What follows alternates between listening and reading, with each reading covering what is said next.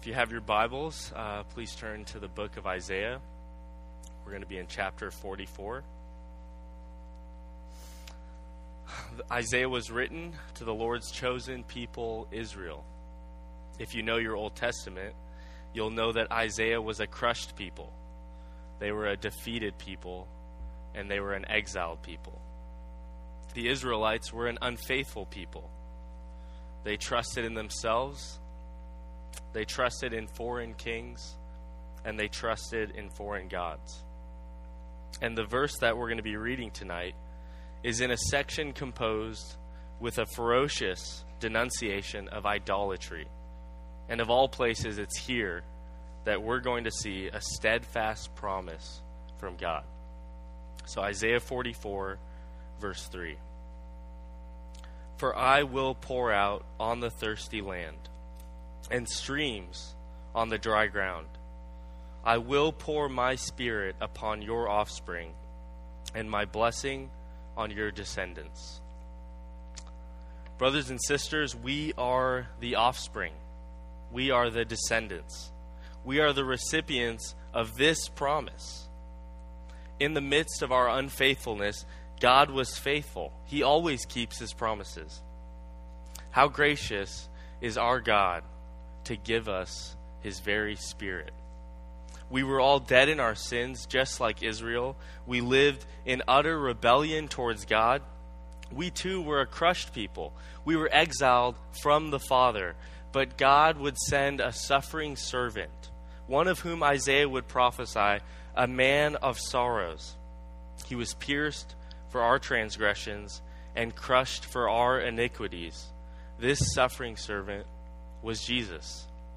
And unlike Israel, he was perfectly obedient to the Father all the way to the cross. And in between rising from the grave and ascending to the Father, Jesus too promised the coming of his Holy Spirit to dwell in us.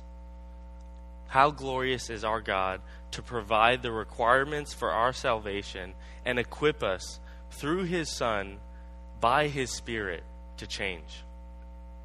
I'm convinced nothing has shown me more of my need for the Holy Spirit than my marriage with Hannah.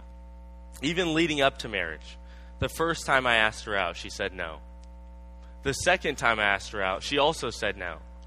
3 more times and 3 years later, she still said no. Nothing was going to change in her heart. But the last time I asked her out, she said yes. And when people ask her, what changed in your heart? She doesn't know. It was simply God. How much more has our marriage shown me my need for the Holy Spirit? Marriage is filled with flaws, failures. All my fears are on display. And gritting my teeth and trying harder, saying I'll change, it just simply won't do it. It only leaves me crushed, just like Israel. Friends, without the Holy Spirit of God, it is impossible to live the Christian life. So in light of the gift of the Holy Spirit, how shall we live the Christian life? Here are 3 short applications. In light of the Holy Spirit, we should be a church committed to prayer. Why do we pray? We pray because we believe that God alone, through the ministry of the Holy Spirit, is able to carry out the work of God. If we're not a people of prayer, it shows us that we think we can actually get the job done apart from God. This is why we just prayed corporately as a church. It's not perfunctory prayer. We really believe that we cannot do anything apart from God. And how we pray privately is modeled well at this church in how we pray corporately.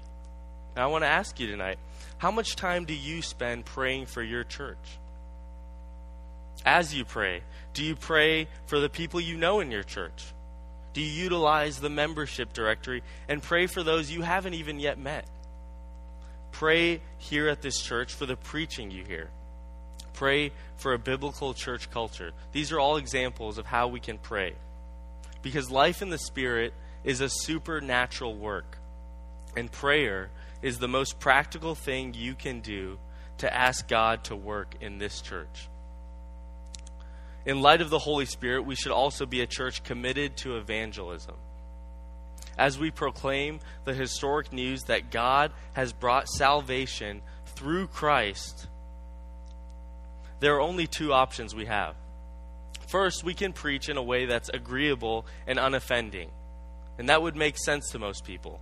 But the second option is we can preach Christ crucified, what Paul calls a stumbling block to the Jews and folly to Gentiles. The first approach appears justifiable to the wisdom of men, but the ramifications are eternal. After all, whose job is it to convert dead people? That was our condition apart from Christ.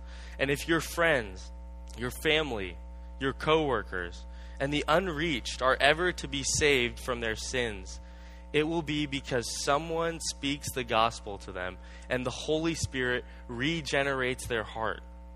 There is no other way for people to be saved from their sins. What role does evangelism play in your life? Is it something you limit to weekly gatherings or special events at church? Or is it something you do in your day-to-day life? You see, evangelism should happen both privately and corporately.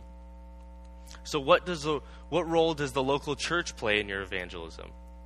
Privately, don't only share the gospel with others, but describe with them what life in the church means to you. Bring other members alongside you as you share the gospel with your coworkers, your friends, and your families. When my wife and I were attending a housewarming party at one of the members here, we were actually surprised to see one of the international families, a Muslim family, that we've been trying to share the gospel with at this housewarming party. These are great opportunities to expose your non-Christian friends to the community of the church. Even as you think about Christmas and your Christmas dinner, think about what international students, what non-believers you can invite into that moment as a witness. You see, God is announcing tremendous news about His Son to the world by His Holy Spirit working through the church.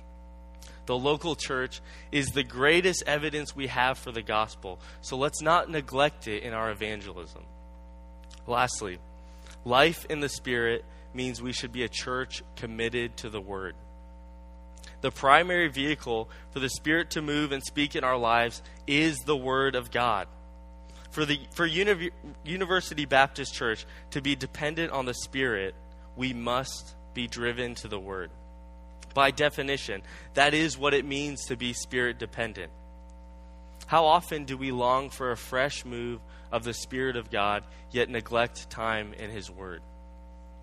For us to be truly changed by the Spirit, we must be changed by God's Word. Not just on Sunday morning, that's just the starting point. We need it all week long. Do we really believe that God's Word is living and active? Feast on the Word. Speak the Scriptures to one another. Open the Word with one another. If we're to be a church marked by the Holy Spirit, we must be a church driven to the Word. If you're a believer tonight, praise God that you have been made in the image of God, you've been given the Spirit of God, and that you're being conformed to the image of Christ. This is all a gift of God.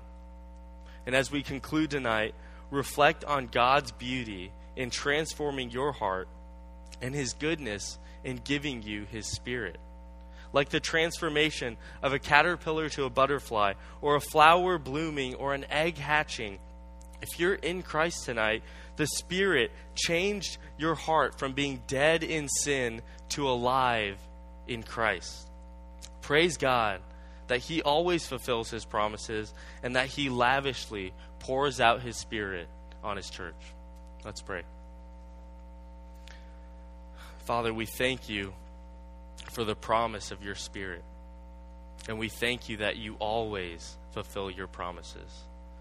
I pray tonight for University Baptist Church. May we be a church that desires to be filled with Your Spirit, driven to Your Word, God. I pray that that's seen in evangelism and prayer.